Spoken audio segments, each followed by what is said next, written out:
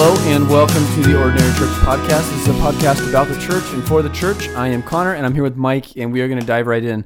Last week we started a new series on the podcast about deconstruction and ex-evangelicalism and how to make sense of all that. And today we are going to press on with that, but with a little bit of nuance, ripping something out of the headlines. We want to talk about the Scotus leak and how to make sense of that. So Mike, I'm just going to kick it to you right away.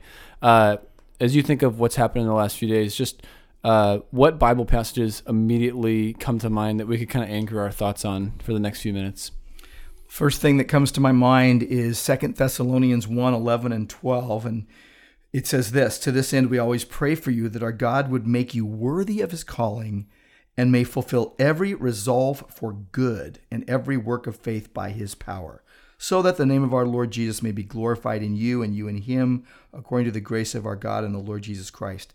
That Christians have a desire to do good and do the work of faith by his power. And then we get this collision course with a sinful world, that we are sinful people living, sinful redeemed people living in a sinful fallen world. And so I think of that first, like God's going to fulfill all these resolves for good and every work of faith by his power. Up against, and really a mashup with 2 Timothy chapter 3, verse 1 that says, "But understand this," and every Christian needs to understand this, right, that in the last days there will be times of difficulty. People will be lovers of self, lovers of money, proud, arrogant, abusive, disobedient to their parents, ungrateful, unholy, heartless, unappeasable, slanderous, without self-control, brutal, and here it is, not loving good. Right. Christians who love good are going to be up against people who do not love good, and it even says they'll be treacherous, reckless, swollen with conceit, lovers of pleasure rather than lovers of God, and even having the appearance of godliness but denying its power. And it really makes me think right away when I heard about the Scotus leak. I thought to myself, well, that was nefariously done so that this would stir it all up. But praise God, it's in the conversation right now. It's in the public consciousness. And praise God that we have a whole army of Christians that will not be shouted down. Right. And this is a form of persecution. Even it's blasphemy against God and his good design. And so if you think about, we want to compassionately and redemptively interact with the world and unbelievers, but we're bringing biblical ethics and morality. Mm-hmm. And we've got to do it lovingly but unapologetically. There's got to be a place for great relationships, but holding the truth firmly and not budging. Right. To kind of build the bridge towards the deconstruction ex-evangelical conversation, we were just talking a few minutes ago that probably anybody listening could think of family members or friends who grew up in the church and have since left. And as they've heard this leaked news, their response has been categorically negative, and they're frustrated, and they're saying, what kind of devolving of our country to overturn Roe. How do you make sense of that? And if anybody's listening and they're discouraged, thinking, "Man, I grew up with this person who said they were a believer, and yet now they're not, and they're really frustrated about this." What category do you have for that, Mike? And by the way, I like to speak my mind here. This has nothing to do with being a Bible-believing Christian. When you're talking about abortion, talking about killing babies, so many people will say, but 1973, became the law of the land, blah, blah, blah, blah, blah. Well, and they say, it's not a murder of the baby, it's a medical procedure, and it's my right to choose what I'm going to do with my body. And, what Roe v. Wade did was prohibited states from restricting abortion, right? And what the leaked memo is kind of getting at is that it would unlock the gates and say now states can choose for themselves, right? Right. But you look at it, people are losing their minds over this. Here's a rip from the headlines. LA abortion protest turns violent. Protesters lob rocks and bottles at cops, smash a cruiser's window, because people lose their minds because they don't get what they want. And I would say this has nothing to do with being a Bible-believing Christian. You have got to be solid in Scripture. And when I say nothing to do, what I mean by that is you can't say abortion's okay and I'm a Christian. You just can't say that statement. You can't even say with a clear conscience, hey, let people just do what they're going to do. Right. You need to be able to say, no, this is what God says, and he has a good design, and I am conscience bound as a Christian to go with what God says, not what my heart feels or what the culture is saying. And, talk about deconstruction. One of the things I like to say is there's a place for honest evaluation. Everything should be able to be honestly evaluated, but not for tearing down what stands forever. And God's word stands forever. Isaiah 40, verse 8, the grass withers, the flower falls off, but the word of our God stands forever. So I think for a Christian, and this is a tight context, a Bible-believing Christian who loves Jesus, many will say, I believe the Bible and I love Jesus, but you know what? I think abortion's okay, or I don't think you can legislate morality and blah, blah, blah, blah, blah. Right. No, what we did is we legislated immorality. So that's not a neutral thing. You don't get to just choose. No legislation here. Right. And so we legislated, we wholesale legislated, it's okay. We told people it's okay to kill babies. Well, what matters, think about this. Why does this matter regarding social issues? Because we are Christians we're sojourners and pilgrims on this earth, right? But we're bringing the gospel to all. So the gospel speaks to every issue. And the gospel transforms hearts and worldviews such that you want to please God, right? Without faith, it is impossible to please God. You can't please God without obeying God. And man cannot give permission to upend or overturn God's eternal decrees, what he has said in his inerrant, infallible, inspired word. And I would say this, if you've had an abortion, sin is forgivable. But don't go proudly and say, I can do whatever I want because I've gotten permission by the government. Right. So yeah, I'm kind of strong on this. Yeah. No, I know. We all are. I'm wondering, I'd imagine that a lot of people have similarly strong feelings, but maybe just have this question of, I hate abortion. It's murder, but I don't know what to do about it. And I think they'd be obviously really encouraged by seeing what's come out. But do you have any thoughts about just how people who are, whether it's at Grace Church or if you're listening, in somewhere else in the world or in the country, wherever you're at serving the Lord, how can believers try to be involved in this if they have a big heart to try to do something, about the abortion issue? Okay, so I'm going to say it, and I'm not contradicting you, okay? So No. I love Connor dearly. Sometimes we don't always agree on certain things, but for the most part, we're pretty like-minded. But what I want to say about that is that there was something I was going to say in my sermon last week that I decided to say in 2 weeks instead, okay? Because it fit better. It didn't fit with the illustration I was giving. But I just want to mention something. We live in a time where what you just said is on all of our minds.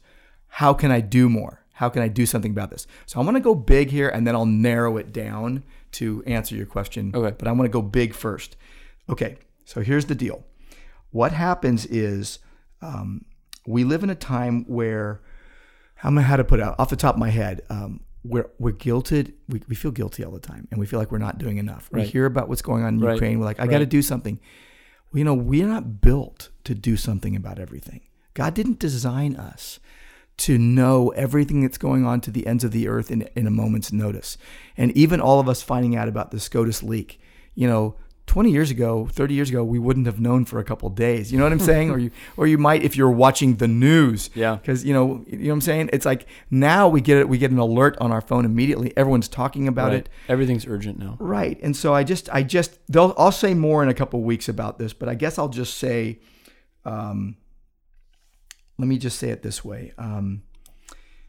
Care deeply, but don't try to carry the world. Right. Do something, but don't give yourself a spiritual hernia. Yep. Okay, you weren't built to bear the full burden of care for the entire world. And every time we see a hurricane or a shooting spree or a traffic accident, That's right. we think, Right. and we're told, I need to do something because it's my responsibility.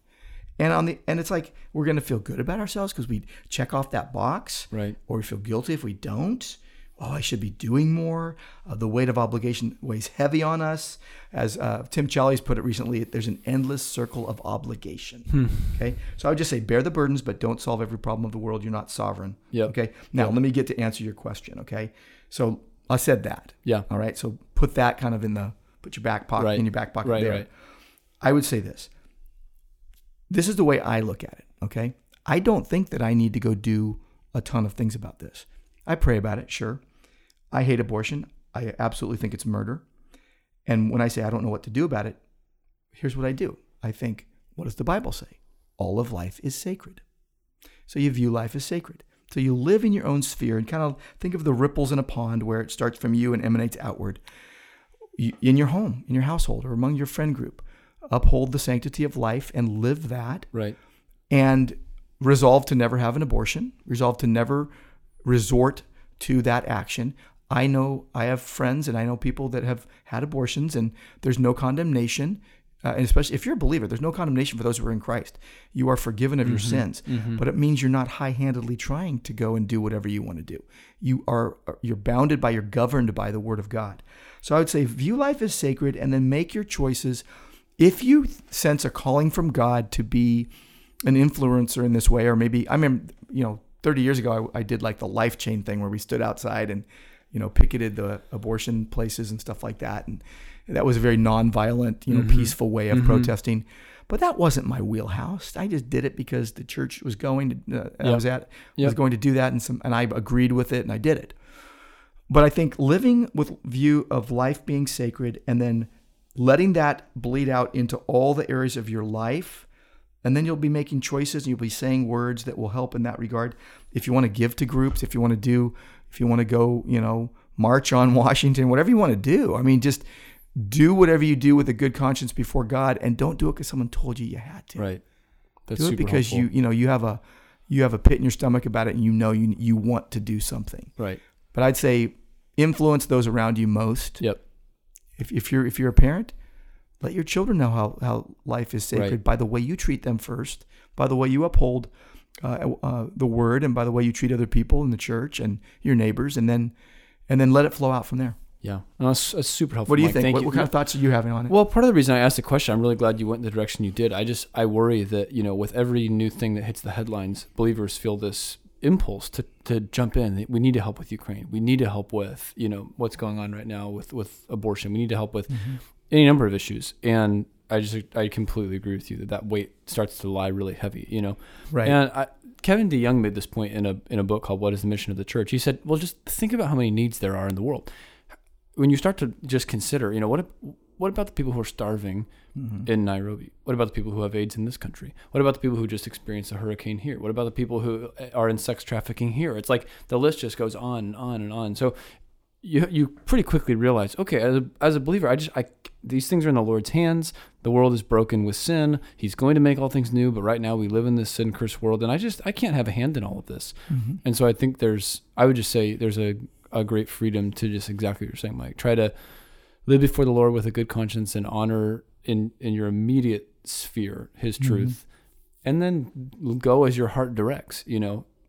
We can both think of people who are, have a heart that's heavy for a certain issue in the world, and they're really engaged in it, and yet they're not looking at the believer next to them and saying, "I can't believe that you're not as passionate about this as I am." So yeah. What else would you add? No, I would say absolutely. I'm totally with you, and I think we're not saying do nothing. Okay, don't get us wrong. We're not saying don't go give to Ukraine or whatever. I mean, I'm sure in the room right now there's three people. There's Tanner, our tech director, and then there's Connor and me. And Tanner has things he could say about it as well, and we all have opinions about it. And we're all probably doing something that we're not tooting our horn about. We're not saying do nothing.